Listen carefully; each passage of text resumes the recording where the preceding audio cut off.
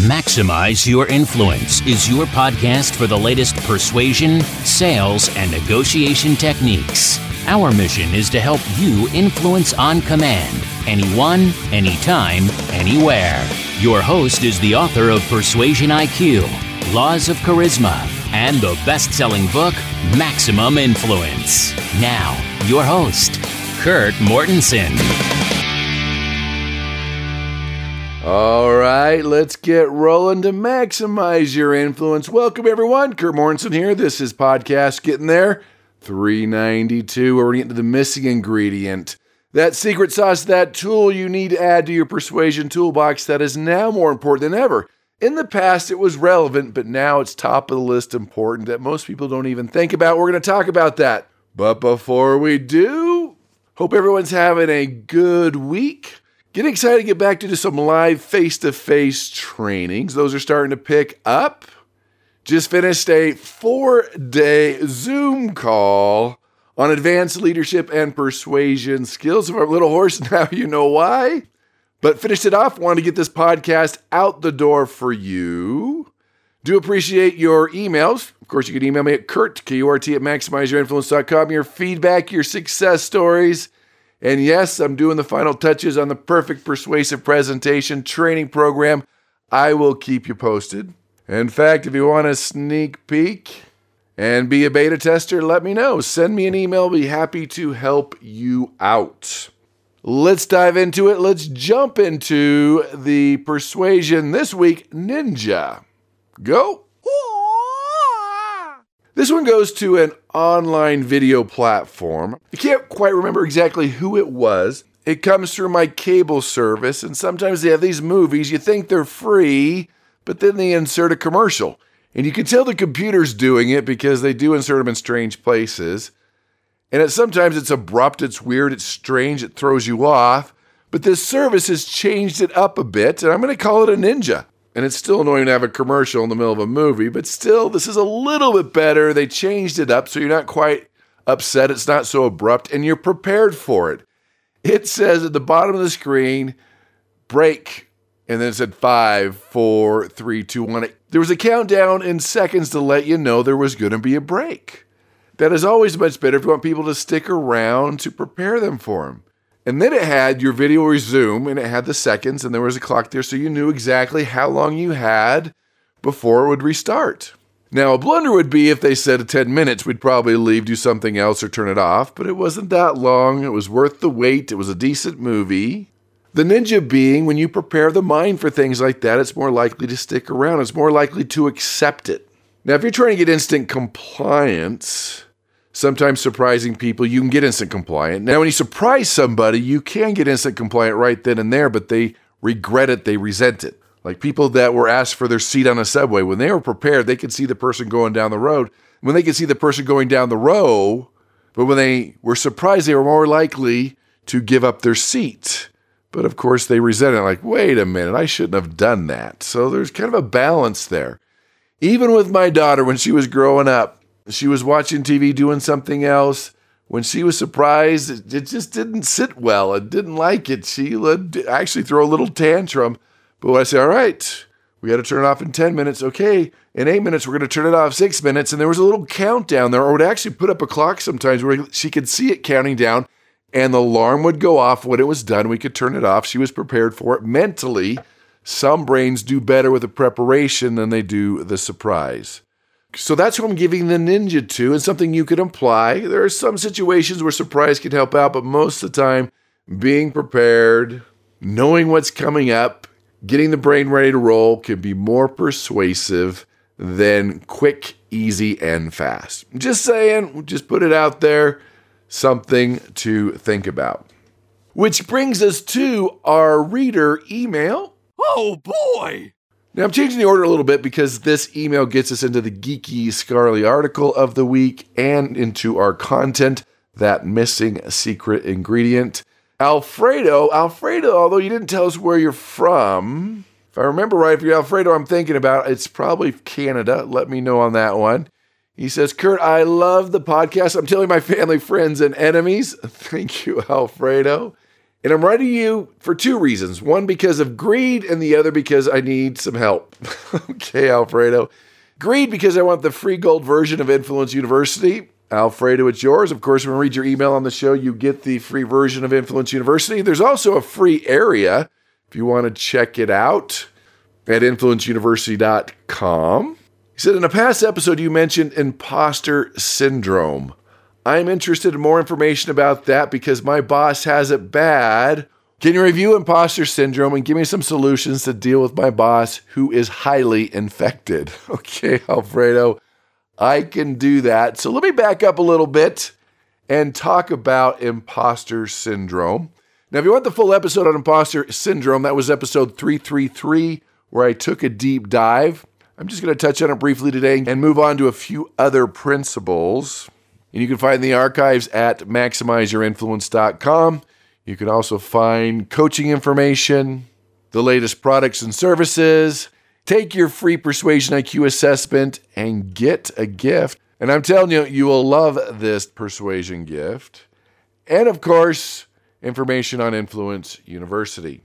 So bottom line, Alfredo and listeners, imposter syndrome is when people feel inadequate despite of their success, despite of their promotion, despite of their victories.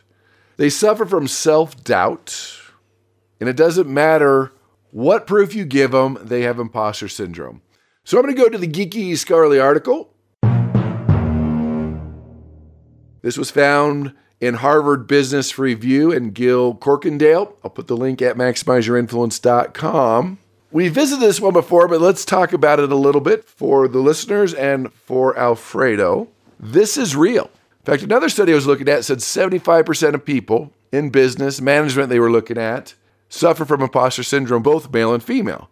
Now, females were more likely to admit it, but males, when it was confidential, tended to admit that maybe they didn't feel like they deserved the promotion, that they were in the wrong spot, that other people were smarter than them, that all they could remember were their failures instead of their victories, that they shouldn't be there, that they're going to be exposed. That's imposter syndrome. That feeling of inadequacy, that's there no matter what victories or successes you have. That self-doubt that you have. It's real, it's there.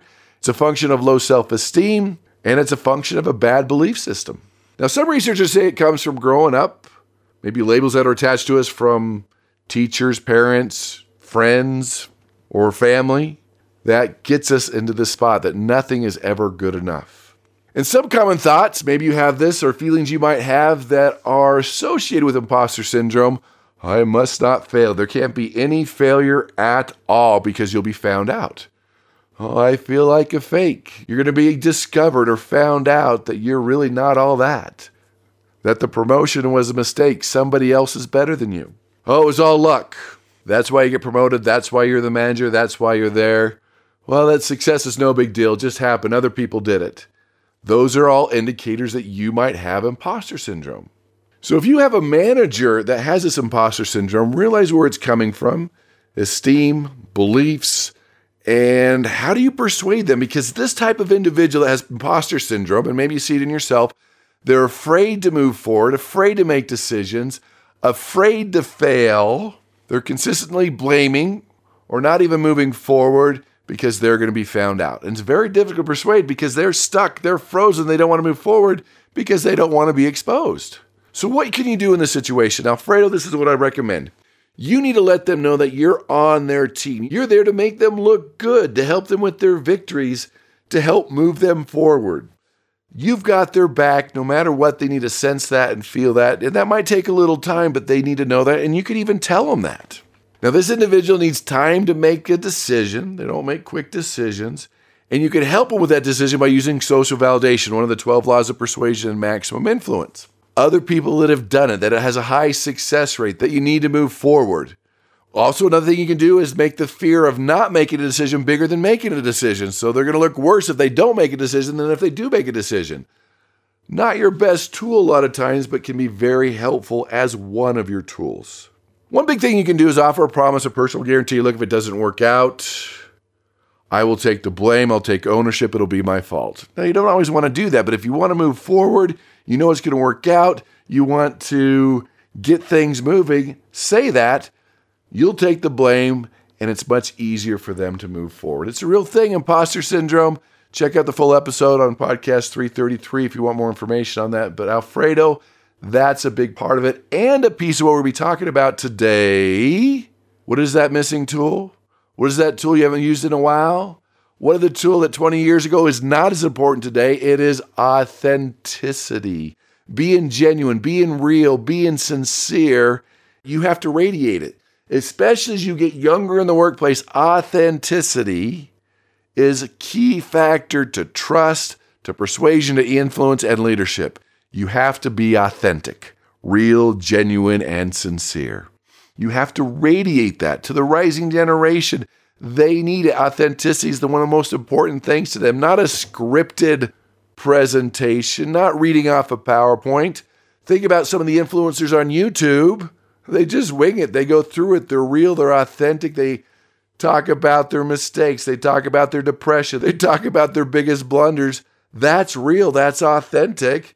That's why when we talk about trust, that when you can reveal a weakness, it actually increases trust because you're real. Because if you're too good to be true, it sounds too good to be true. Even if it is true, it's not true to them. In fact, it's interesting as the word sincere comes up. Let me back up and talk about what that word really means. When you look at that word in Latin, it actually means without wax. You're like, what does that mean, without wax? Because back then, when you were making a sculpture or a pillar out of marble, you were sculpting it. If you made a mistake or there was a flaw in the marble, you filled it with wax to hide the deception. But when you put it out in the sun melted the wax and it revealed that deception. So when you are sincere, you're without wax. This is who you are. People appreciate it because we all have weaknesses. So when you hide those weaknesses and you won't take ownership, you're blaming other people, that's not authentic. And now, more than ever, more than any time in history, being authentic is one of the most important things that you can do.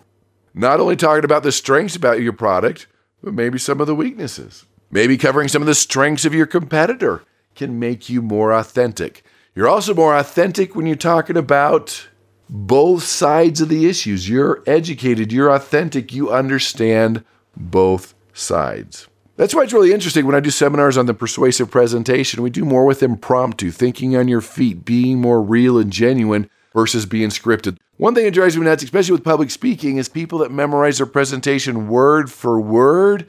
Very few people can pull that off. It's scripted, it's not real, it's not genuine, it's not authentic. Someone else probably wrote it, politics, and it doesn't come across very well. Now, a couple things to be more authentic, more genuine, more real. A couple I've already talked about. Getting past the imposter syndrome, taking ownership, being more open about your weaknesses and how you feel. Talked about not to blame, to take ownership of what you've done, some of your past failures. Be less scripted and more trusting your brain to think on the spot. Again, we've talked about this. You can trust your brain to do that. And let me add a few more. And the big one's your passion. Be a product of the product. So if it's a product that you're persuading people to get, you're using it, you're doing it, you know about it. If it's a service, you're using the service. If you're asking someone to do something, you're also doing it. You're part of it. You're a product of the product. You're doing what you're asking them to do. That's how you become genuine. There's nothing more unauthentic than asking someone to do something, trying to persuade someone to do something that you're not doing yourself. That's a disconnect, and that can pull from your authenticity. Another one that's very helpful, and this is also an aspect of trust, is your congruence. When your words don't match your actions, your last message doesn't match this current message, there's a disconnect there. Even the wrong cues or gestures while you're speaking or talking, you come across as less congruent. When you can't maintain eye contact, you're standing too far from the person, maybe you're leaning way back in your chair, those are also disconnects. So when you're congruent with your message and your gestures, it does increase your believability. You are more congruent. And remember, congruence is a gut feeling, that subconscious trigger. I believe them, I don't believe them. I trust them, I don't trust them. They're real, they're not real. That is the key, because the opposite of congruence is basically deception, where you're faking your message, you're faking your body language, or there's a disconnect between what you say and what you do. For example, let me just give you an example here. If I say, man, that makes me angry, and 3 seconds later I pound my hand on the desk, Okay, no, those things happen together that could lack the congruence. Another one, as we take a brief view of authenticity, is your self-discipline, is your willpower. And I've talked about this one at length, that genuine, authentic leaders have a physical, mental toughness. We also see this with athletes and artists and scholars that can stick to something. And what we've noticed, that this self-discipline's an inner strength. People realize that discipline's a choice, and they realize that self-discipline is basically a battery, meaning it's not always fully charged.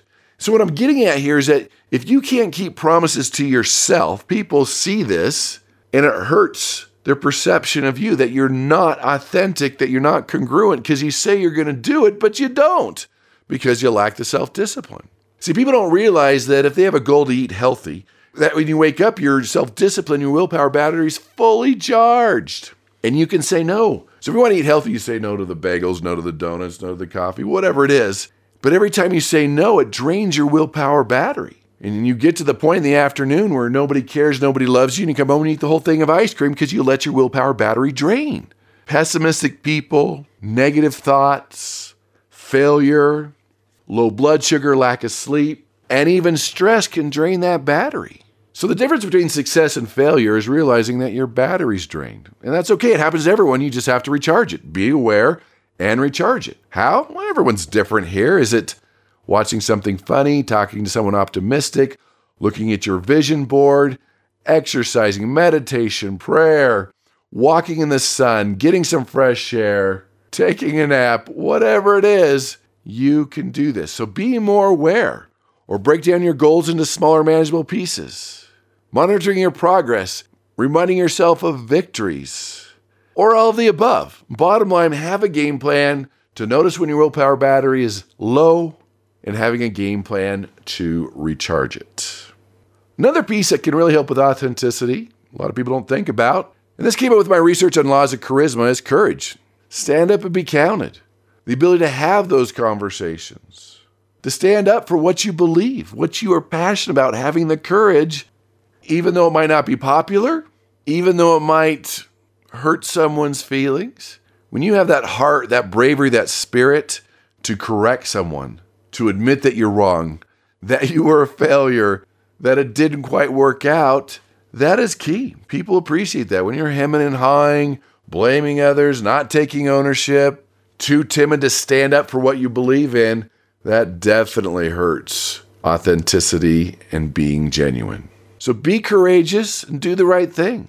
Know when it's time to correct somebody. People appreciate that. When you have the courage, you have the passion, your product is a product, that is very important. When you shy away and you're timid and you won't stand up for what you believe, or you just follow the crowd because that's what the loud voices tell you what to do, that can hurt your authenticity. So authenticity is real. Even in your surroundings, the pictures on the wall, the way you shake hands, how close you stand to somebody, your percent of eye contact, they all come together to trigger that authenticity. So with me, this is real. Again, especially you get younger in the workforce, being authentic, being genuine, being real, being you, being a product of the product, so important that you do this. Now, careful, you might think that, oh yeah, I'm genuine, I'm authentic, but are you coming across that way? The way you walk into a room, the way you present yourself, the way you talk, the amount of eye contact all matter. So if you're saying, no, I'm good, no, you're not. This is one we could all work on. Be more genuine, more authentic with our message, with our delivery, and with that willpower. So hey, I appreciate you being here today. Tell your family, friends, and enemies, as we talked about before. If you want the free book, the latest edition of Maximum Influence, go to maximizeyourinfluence.com. Get the free book. Just pick up a little shipping and handling. That will come to you. But do comment, hit like, hit subscribe, register on iTunes, YouTube, Spotify under Maximize Your Influence. Also on iHeartRadio, because these skills make a difference. These are the skills we should have learned in school. And we know there's a direct correlation between your ability to influence with your success, your income, your relationships. These are key skills. So take one thing about authenticity today, apply it, master it, use it. And as you know, with that skill, you'll be able to go out and persuade with power.